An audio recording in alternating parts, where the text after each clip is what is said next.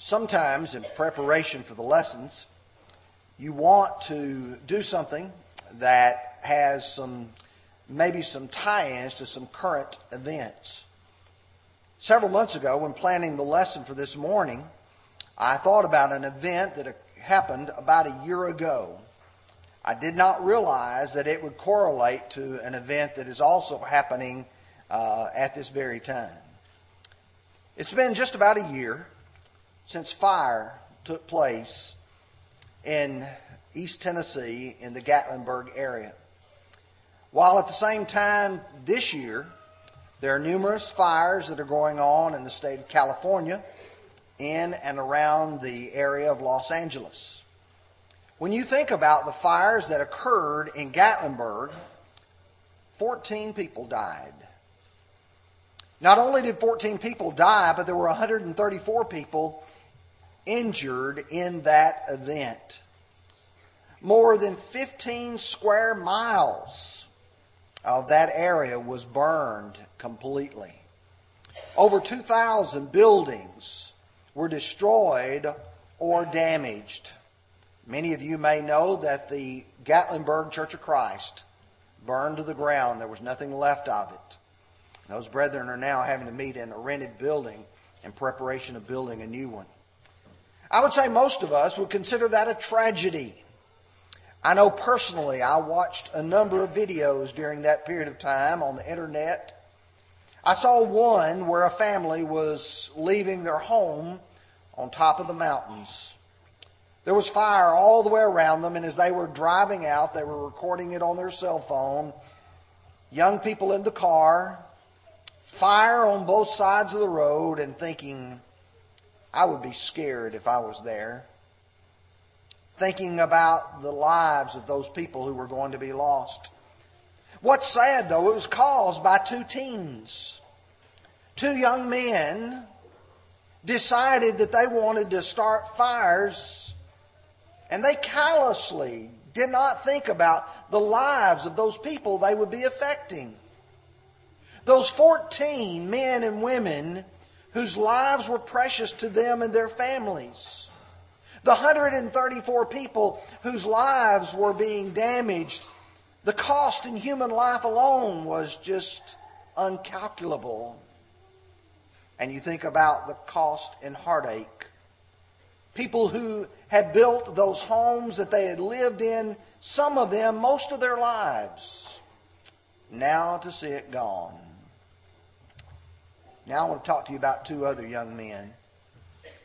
Two young men who came in before the Lord, and fire came out from the Lord and killed those two young men. There's a whole lot to be learned about that.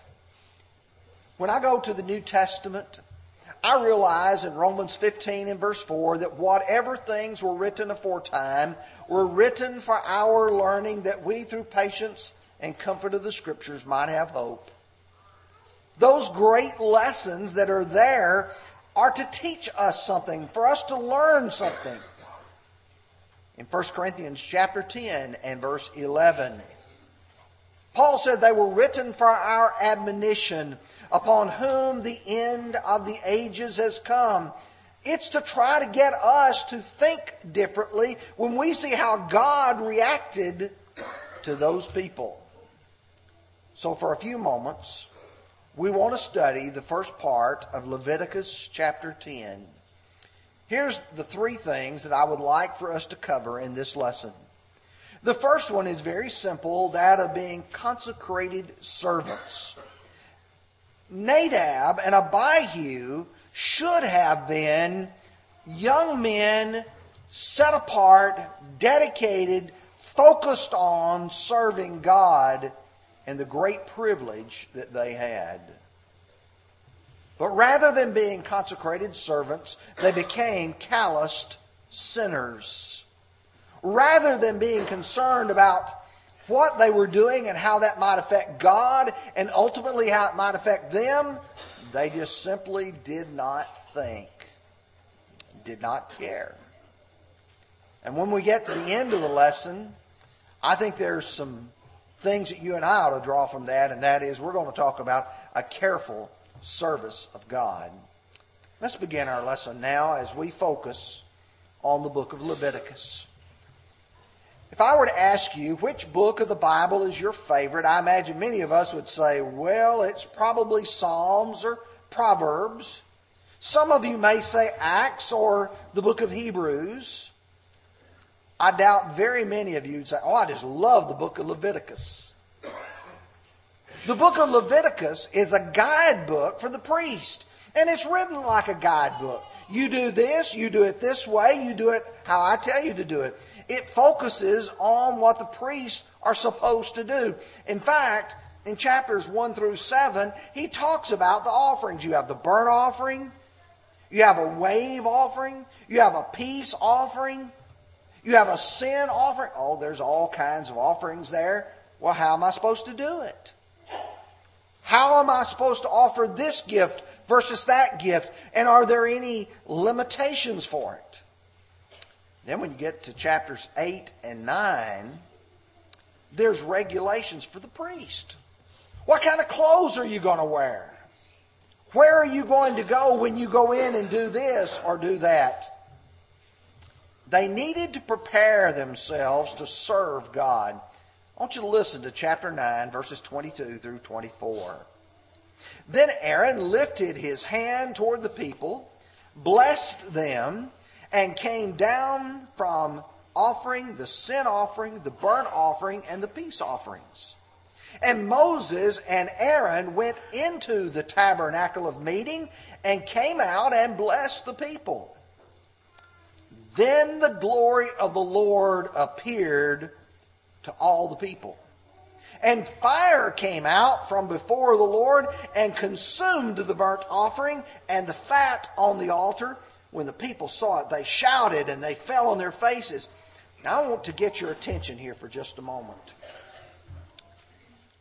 You see, we've assembled here for the very purpose of offering praise and adoration and glory to God. So the children of Israel, they're at the tabernacle. You've got Moses, you've got Aaron, Nadab, Abihu, and the others that are carrying out this sacrifice. And when they put the fat on the altar, it says fire comes out and everybody sees it. This is a momentous event. To the point that everybody, they shout and they fall on their faces. Can you imagine this morning as you and I were partaking of the Lord's Supper, if the Lord had had a manifestation that had just come up immediately and gotten all of our attention? I think some of us would probably have said, whoa, I better be careful about the way I partake of the supper. God's got my attention. He had the attention of all the Israelites as they were prepared there to offer their sacrifices. You see, priests were to be a special people for the Lord. Exodus 19 verse 22, and let the priests who come near to the Lord consecrate themselves, lest the Lord break out against them. Oh, do you mean when I come before the Lord, I have to be holy? I have to be prepared to offer my worship to God? Absolutely. You don't come in half prepared before God. He said, if you do, I will break out against you. Those words there, break out. What does that mean? What does that convey? Well, in 1 Chronicles chapter 15, verse 13, you have the children of Israel and the Ark of the Covenant is being brought to Jerusalem. David has decided it needs to be put on a cart, in fact, a new cart. And it needs to be brought there. And one of the men coming along with it was a man by the name of Uzzah. The ox stumbled.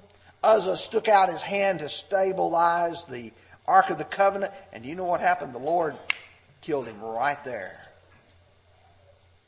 David did not know how to handle that matter at that time. later on, he said, you know what? We're going to bring the Ark of the Covenant to Jerusalem the right way. 1 Chronicles 15 verse 13 says, for you did not do it the first time. The Lord our God broke out against us because we did not consult Him about the proper order. God broke out. His anger flashed, and He took the life of Uzzah. That's what God said to the children of Israel, to the priest, when you serve before me, you don't want me to break out against you, you better do what's right. Those who serve God are special because they serve a special God. And Nadab and Abihu had a special calling. Their father is Aaron. He is the high priest. Nadab and Abihu, one of those boys is going to become the next high priest, should nothing change. These young men were privileged. In Exodus chapter 24, verses 9 and 10, then Moses went up, Aaron, Nadab, and Abihu, and the 70 elders of Israel. And they saw the God of Israel. And under his feet, as it were, a paved work of sapphire stone, and it was like the very heavens in clarity. Oh, they've seen a manifestation of God. These young men are not deprived. They're supposed to be consecrated services. God has shown them something. But as you look at these two young men, you see at least three possible problems. You know that at least one of them or two of them is true, but maybe all three of them. Let's notice what they are. First of all, they offered strange fire which God had not commanded them. That's very plain. If you look at verse 1, he says they offered profane or strange fire which before the Lord which He had not commanded them. Number 2, when you look at the context of Leviticus chapter 10, it's very possible that these young men were intoxicated. You say, what do you mean by that? I mean drinking wine. Beginning with verse 8, we read, then the Lord said to Aaron, or spoke to Aaron, saying, do not drink wine or intoxicating drink, you nor your sons with you, when you go into the tabernacle of meeting, lest you die. It shall be a statute forever throughout your generations, that you may distinguish between the holy and the unholy, between the unclean and the clean. So these young men very likely had imbibed in some wine. A third thing was attempting to go into the most holy place at will. In other words, just when I want to go in there. Here you have the tabernacle. The first part is called the holy place. Beyond the curtain, inside, is the most holy place. And it is special. Leviticus chapter 16. Now the Lord spoke to Moses after the death of two of Aaron's sons, and when they offered profane fire before the Lord and died.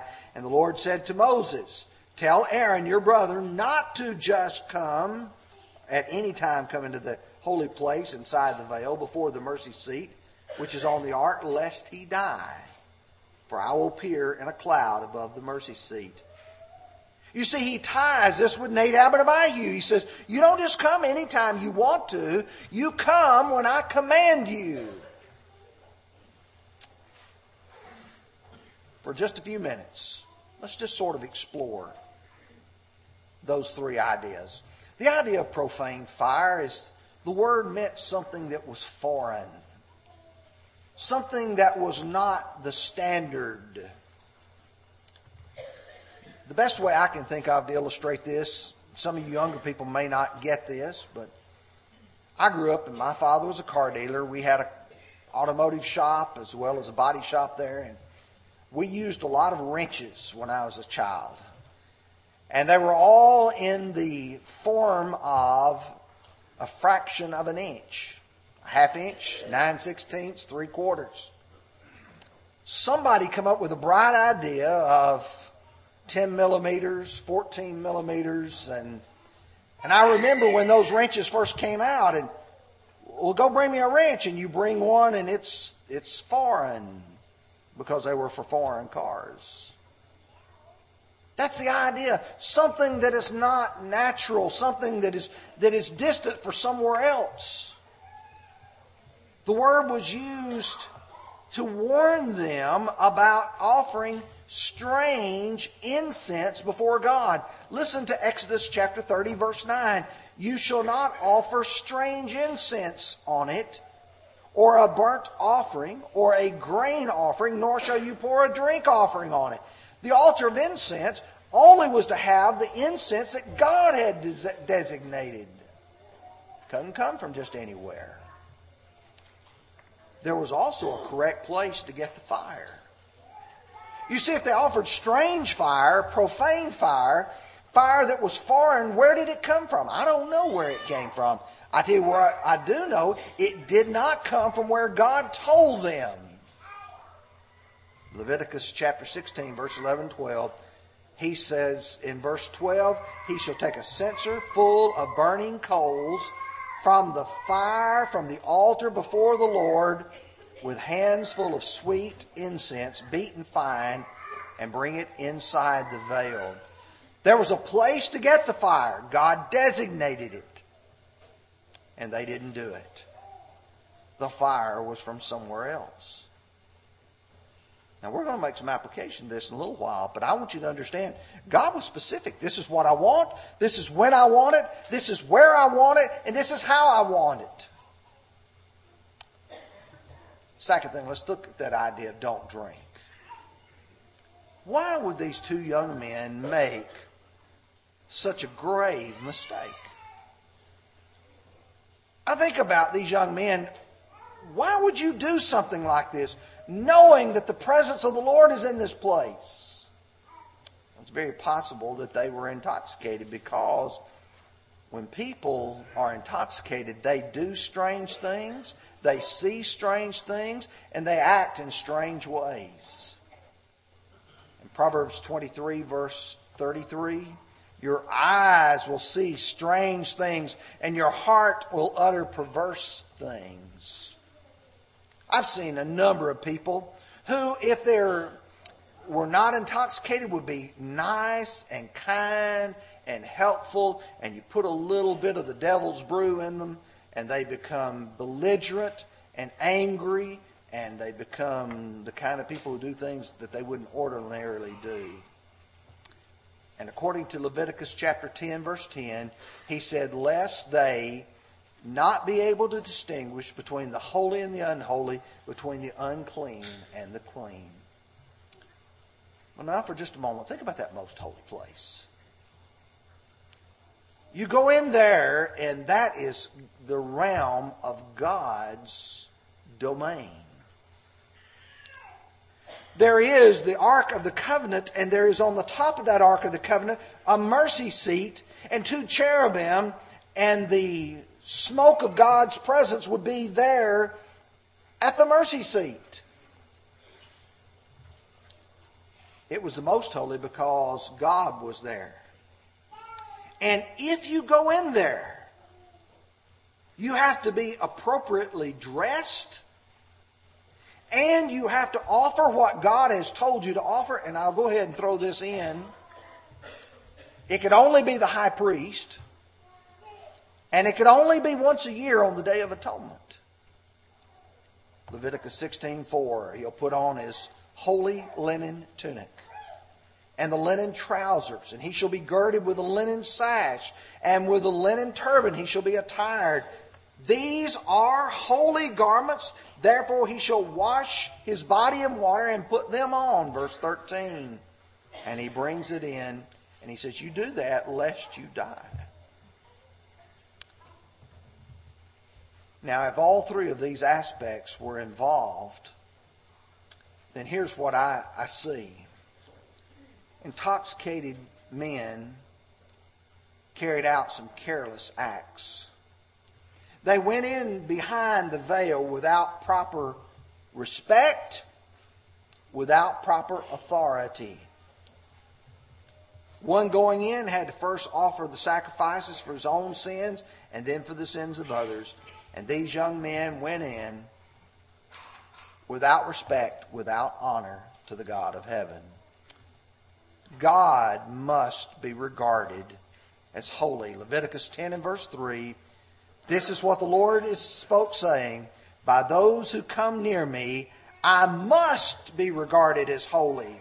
And before the people, I must be glorified. Now, folks, let's talk about us now. I think you've gotten the picture. If you've followed along, that they were supposed to be consecrated servants. They were calloused in their sin. But now, what does that mean for the church at Bobby Branch today under the New Testament time? What does it call for us to do? What does it call for us to be? When it comes to holy things, we can't tamper with the way God has told us that they're to be done. You see, we live in a world today that is full of Nadabs and Abihus. People who act as if I can do what I want to do and God will accept it. And that's not the case. God will not accept just anything. My worship must be at God's directions and not by my desire. He's told me what He wants. Explained it in detail throughout the letters of the New Testament. And yet there's some strange practices being brought into God's services today. I could spend a little bit of time talking about those, but I don't know that for the purpose of this lesson, that would be beneficial right now. But I know there's a lot of people who look and say, well, why did God have to kill these two young men? Was it so bad that when they offered this strange fire that God had to take their lives, to burn them up? Is that not really harsh? God had to make a point. I'd suggest to you, God has made points throughout the history of the Bible to teach us a lesson. That's what we sometimes may think, oh, it really doesn't matter. God really doesn't care. He does. Let me illustrate that to you. When the early church started, at the end of Acts chapter 4, the church is still at Jerusalem. There's a lot of people there. A lot of people need food. They need other things. A man by the name of Barnabas had a field. He sold it. He brought the proceeds from that, laid it at the apostles' feet. The apostles took that money and distributed it as people had need. Get to chapter 5, and there's a man and his wife, Ananias and Sapphira. They have a piece of land. They go and they sell it. And they bring part of the proceeds of it and lay it at the apostles' feet. But the problem's not that they sold the land, that they just gave part of it. The problem was that they lied about it. They were wanting the praise for giving. They wanted to be patted on the back, to be commended. And they lied to the apostles. You know what God did? Struck Ananias down. You know what He did? Struck Sapphira down. You know why? He wanted the church to know you don't lie to God. Great fear came on all the church. Our God is to be respected. Or as Hebrews chapter 12 says, our God is a consuming fire. Let me take you to another passage of Scripture. In Numbers chapter 16, Moses and Aaron are leading the children of Israel. There's a man by the name of Korah. He has a couple of compatriots also by the name of Dathan and Abiram. And they're looking at Moses and Aaron and saying, you take too much on yourselves. Dathan and Abiram said, you're acting like a prince over us, like you're our king, you're our leader. And Moses said, well, I tell you what you do. You bring your men, Korah. Each one of them bring his censers. You put your incense on it. We're going to see who sacrifice God will accept. You may already know that what happened is God told the people, get away from them. The earth opened up and swallowed the families of Korah, Dathan, and Abiram. But you still got those 250 men who have their censers. And according to Numbers 16 and verse 35, and fire came out from the Lord and consumed the 250 men who were offering incense. Do you think God got their attention? Absolutely He did. When the earth swallows those people up and the ones who are coming there and they've got their censers and God burns them up, God is getting their attention. I've already made reference to Uzzah. 2 Samuel 6 and verse 7, the anger of the Lord was aroused against Uzzah, and God struck him there for his error, and he died there by the ark of God.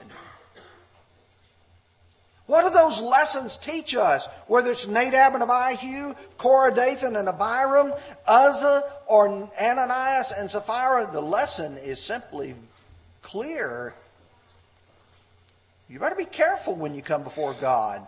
God doesn't accept people being careless and calloused before Him. You see, Leviticus 10:3 said, God said, I must be regarded as holy. When you and I enter worship here, our worship better be holy. It better be the kind that is devoted to God. Not just any old thing will do. In the book of Malachi, God had specified what kind of sacrifices He wanted. You know what they were doing? He said, but cursed be the deceiver who has in his flock a male and takes a vow, but sacrifices the Lord what is blemished. For I am a great king, says the Lord of hosts, and my name is to be feared among the nations. God said to them, you bring this blind, this lame, this blemished animal, and you offer it to me. He said, I won't take it. You've got to treat me as holy. Do you know when you and I sing our songs, when we pray our prayers, when we partake of the Lord's Supper, when we study, when we give, we ought to be regarding God as holy. This is not a common assembly. This is an assembly of praise. We've already studied the book of Ecclesiastes chapter 5 just a few weeks ago, but let me remind you of verses 1 and 2 of chapter 5. Walk prudently when you go to the house of God, and draw near to hear rather than to give the sacrifice of fools, for they do not know that they do evil. Do not be rash with your mouth, and do not let your heart utter anything hastily before God, for God is in heaven and you're on earth, therefore let your words be few.